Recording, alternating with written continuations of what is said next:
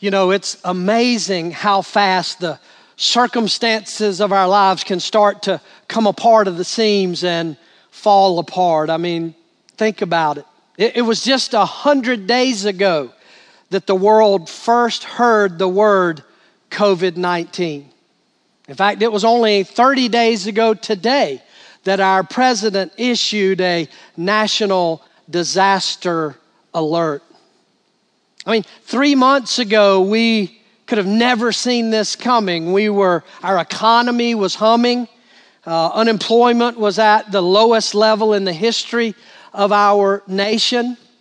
All we were talking about is presidential primaries and March Madness and where Tom Brady was going to end up playing football. And then all of a sudden, everything changed.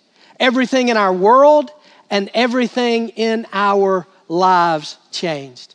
And so because of that, all of us at some level are dealing with fear, anxiety, and stress. And I think for most of us, it is the uncertainty of these times that creates those feelings within us, because we don't know what's going to happen. We don't know how long this is going to last. We're unsure of what the future is going to be.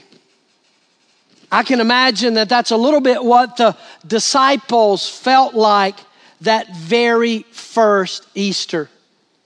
I mean, for 3.5 years, their world had revolved around Jesus. They had given up everything to follow him. They had left families and homes. They had left businesses and careers, and they bet it all on Jesus. He was their friend. He was their leader. He was their rabbi. And things were going really well.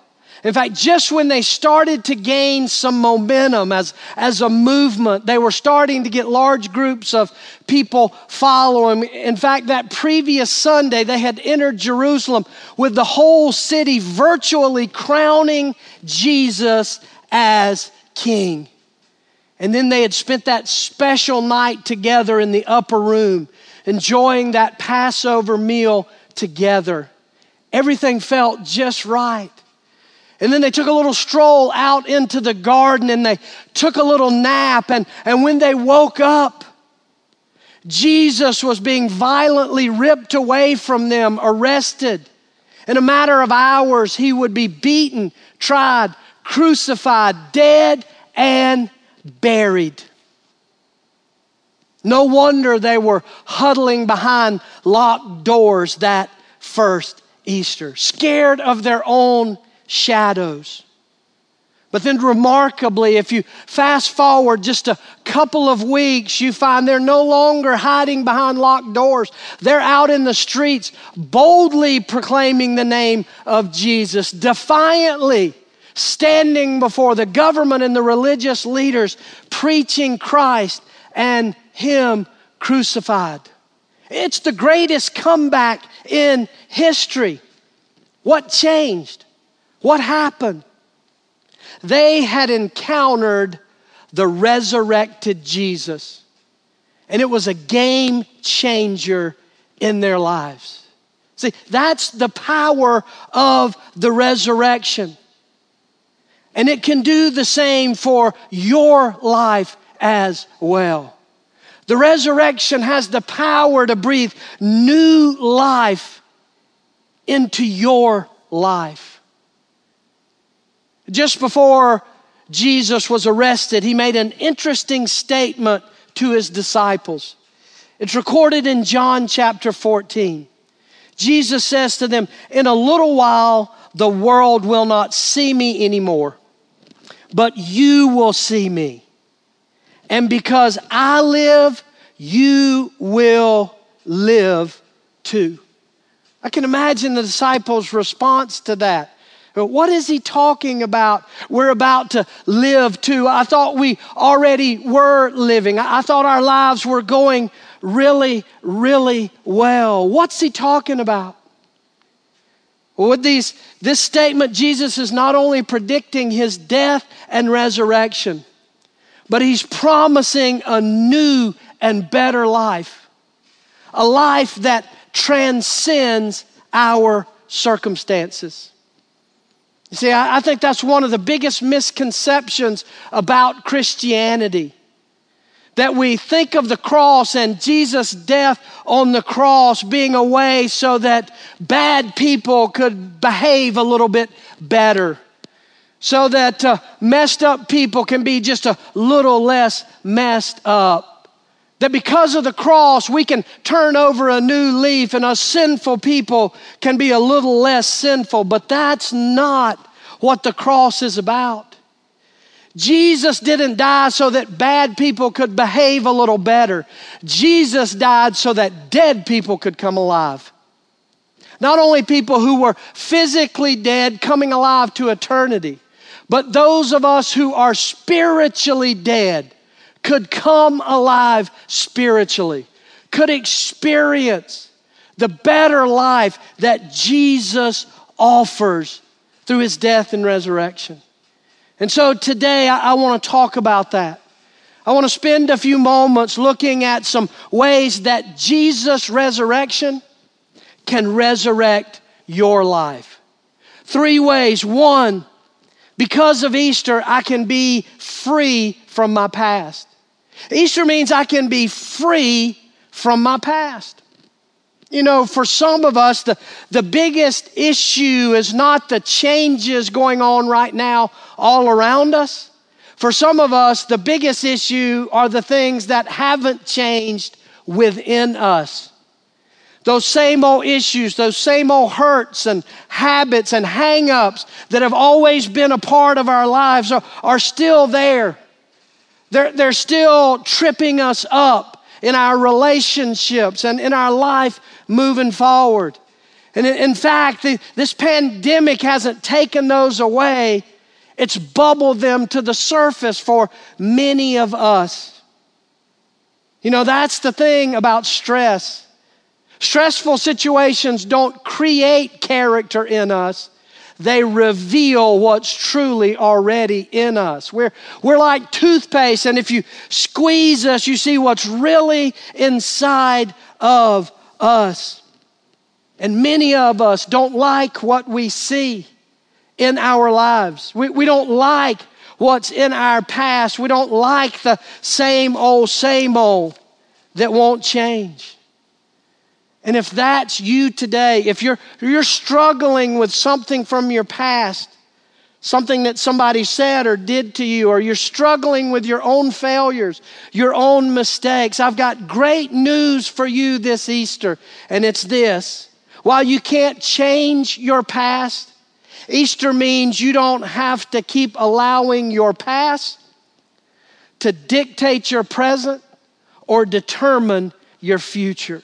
That's what Easter means. In fact, look what the Bible says, Colossians chapter 2. It says, "Then God made you alive with Christ, for he forgave all our sins. He canceled the record of the charges against us, and he took it away by nailing it to the cross." He was hung up for our hang-ups. Jesus was crucified so you can stop crucifying yourself over your past. You can be free. Your past is paid for. You know, you've heard me talk before about Jesus' last words on the cross. Jesus utters that phrase, "It is finished." And to us, that sounds like defeat. It sounds like the end. It sounds like surrender. But that's not at all what Jesus was talking about. Because that 3-word English phrase, "it is finished," in Greek, the language of the New Testament, it is a single word, the word tetelestai. It's an accounting term that literally means paid in full. It would be written across an invoice or a bill when the debt had been paid in full. That's what Jesus' death on the cross did for your past, for your sins, for your flaws, for your failures. The debt was paid. Let me ask you a question. How long do you worry about a bill after you've already paid it? And yet so many of us are worrying daily about the junk in our trunk when the price has already been paid. You know, most of us try to deal with our past in one of three ways. We either tried to hide it, minimize it, or make up for it. Some of us try to deal with our past by hiding it, stuffing it down, hoping no one finds out, painting a pretty coat of paint on it, smile and wave and let nobody see what's really going on, and then maybe I'll forget about it. Some of us try to deal with our past by minimizing it. We say, you know, I'm not perfect, but I'm better than that person. What I did was bad, but it wasn't that bad. Some of us try to deal with our past by making up for it with our present and our future. We're like prisoners trying to get time off for good behavior. We see in our mind's eye a balance, a scale, and we know all the bad deeds on one side, and we try to do all kinds of good things to make sure that by the end of our life, maybe, hopefully, there'd be one more good deed than bad deed. The problem with those things is your past is still there. The only way to really get past your past is to give it to the one who's already paid for it. How do you do that? Look at what the Bible says. 1 John 1:9. It says, if we confess our sins, He is faithful and just and will forgive us our sins and purify us from all unrighteousness. That word confess literally means to be honest. To be honest with ourselves. To be honest with God. To be honest with at least one other trusted person in our life about the stuff in our past. Why? Why do we need to be honest? Because the more open and honest we are about our faults and flaws and failures and sins, the less power they have over our lives. Sort of like the monster under the bed when you were a little kid. The more you tried to ignore it and pretend it wasn't there, the bigger it got. It's only when you got off the bed and shined the light underneath and pulled it out into the light, you realize it was just a harmless stuffed animal. See, it's not just our sins that are making us sick, it's our secrets that we won't bring them out into the light. Hand them over to Jesus, surrender them, and receive the forgiveness that He offers. The freest man of all is the man who has nothing to hide because he's been open and transparent and confessed and given to Jesus all the brokenness in his life. That's what Easter means. My past is forgiven, and because of that, I can be free to truly come alive. But that's not all. The second thing that Easter means is that I have God's power to keep me going. Because of Easter, I have God's power to keep me going. Listen, I recognize this COVID-19 disease is taking a huge physical toll on a lot of people. There are a lot of people who are sick and hospitalized. There are a lot of families grieving those who have died. And I don't want to minimize that at all. But I also want to recognize that for the vast majority of us, the greatest toll this disease is taking is an emotional toll. What it's doing to our emotions. See, our biggest struggle, I bet, is just the unknown, the uncertainty of how long this is going to last and what is our world going to be like? What is our lives going to be like on the other side of this pandemic? And here's the thing, I don't know the answers to those questions, but I do know this. God's power is available to you, and it is more than enough to get you through what you're going through today. That's what Easter means. You can have God's power to get through what you're going through. Notice what the Bible says, Colossians 1:11. It says, God will strengthen you with His own great power so that you will not give up when trouble comes. Ready or not, the trouble has come into our lives. And so the question is, are you trying to get through these troubles with your own strength, or are you depending on God's power? You know, these last 2 years, there's one thing I've learned, it's this: that it doesn't matter who you are, what you have, what you've built up around you, eventually life gets bigger than all of us. Eventually, the circumstances of our lives will be more than we can handle on our own. But Easter means it's okay when things aren't okay. Because it's going to be okay because God gives us the power. We don't have to deal with this with our own abilities, our own strengths, our own power.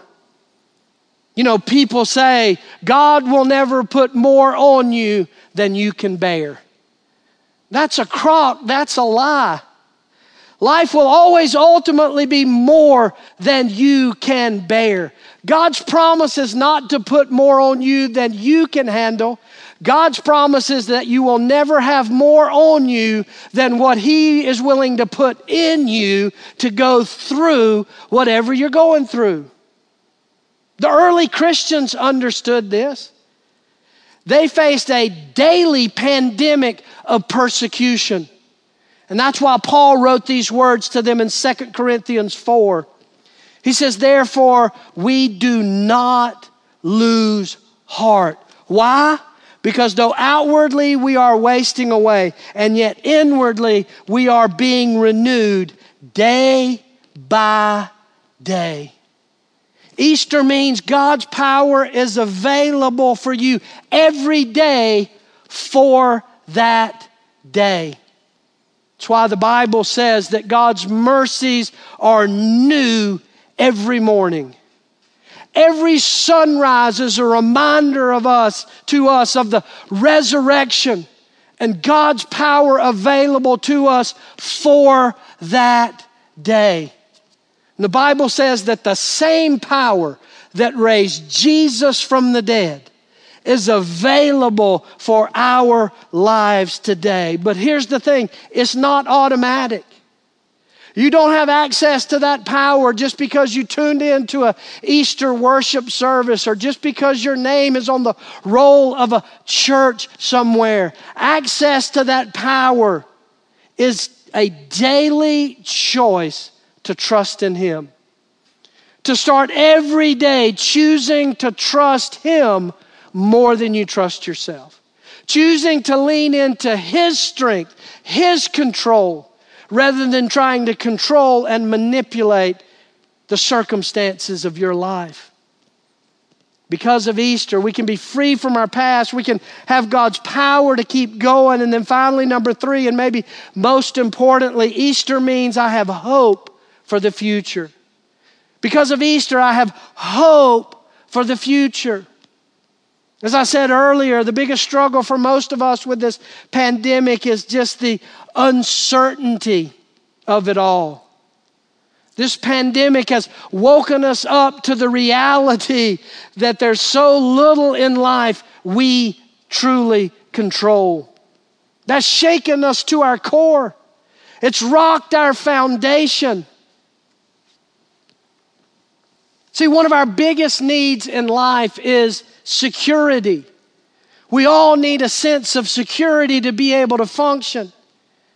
We need to be able to know that it's going to be okay, that things are ultimately going to work out. See, security comes from hope. And hope comes from knowing the ultimate outcome of our lives. And Easter answers what the ultimate outcome of our lives can be.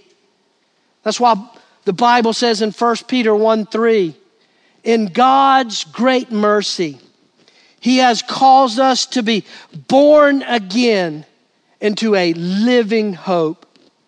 Why? Because Jesus Christ rose from the dead. That's our hope. Our hope is not in the latest scientific breakthrough.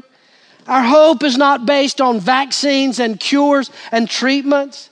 Our hope is based on a bloody cross and an empty tomb. And nothing can take that away from us. So how do I find that hope? How do I experience that freedom from my past? How do I plug into God's power to get through what I'm going through? There's only one way, the Bible says. John 17:3. It says, and this is the way to have eternal life, to know you, the only true God, and Jesus Christ, the one you sent to earth. See that word know there? It doesn't mean to just have knowledge about. It doesn't mean to be aware of. It doesn't even mean to have a certain set of beliefs in. That word means intimacy with. When the word know is used in the Bible, it is most often used to describe the intimate physical relationship between a husband and a wife. It's that kind of knowing. So I'm not talking about a religion. God could care less about our religion. I'm not talking about some ritual you've been through as a child. I'm not even talking about a certain set of beliefs you subscribe to. I'm talking about a personal relationship with this same Jesus who died on a cross and rose from the dead. It is in that relationship, daily walking with Him, daily following Him, daily surrendering to Him, daily crying out to Him for your needs. It is in that journey with Him that we find that we truly start to come alive. You know, if you don't have that relationship with Jesus, I can think of no better day than today, Easter Sunday. You know, today is an Easter that none of us will ever forget. But my hope, my prayer is that you will remember this day not because it was a global pandemic, but you will remember this day because it is the day you finally surrendered to the one who loves you more than you can imagine. You finally got sick and tired of being sick and tired, and you cried out and you stepped across that line of faith and you asked Jesus to forgive you of your sins, to come into your life and to bring you back alive. I want to give you that opportunity right now, wherever you are, wherever you're watching today. Would you just bow your head, close your eyes for just a moment? And if that's you today, if you're ready to start a relationship with Jesus, would you just say something like this? Jesus, thank you for dying in my place. I admit that life is bigger than me and my past is more than I can deal with on my own. And so today I surrender it to you. I confess. I am honest about my sins with you. And I receive your forgiveness because you were my substitute on that cross. And Father, I don't understand all this, but today I want to step across the line. Today I want to begin a new life. Today I want to really come alive spiritually and begin to experience the purpose you created me for.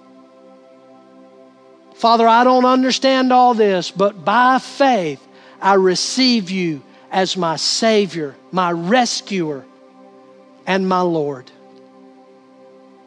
Maybe you're watching today and you're a believer. You've stepped across that line, but you are recognizing during this pandemic some places and some ways that you're still not fully alive in your faith. You're not fully experiencing the abundant life. You're not living in the peace of trusting God more than what you can control. And so this Easter, this pandemic Easter, is God's invitation to you to recognize your need for Him, to recommit your life to trusting in Him. Father, I thank you for the joy we feel today. I thank you for the joy and the hope and the freedom and the power we have because of your resurrection. And I pray that as we continue not only through the rest of this day, this week, this month, this year, that even far beyond this current crisis situation, that we will continue to live out our faith and shine the light of hope that you have given us. And that every day and every sunrise would be a resurrection day for us. We love you, Jesus, and we thank you. In your name we pray. Amen.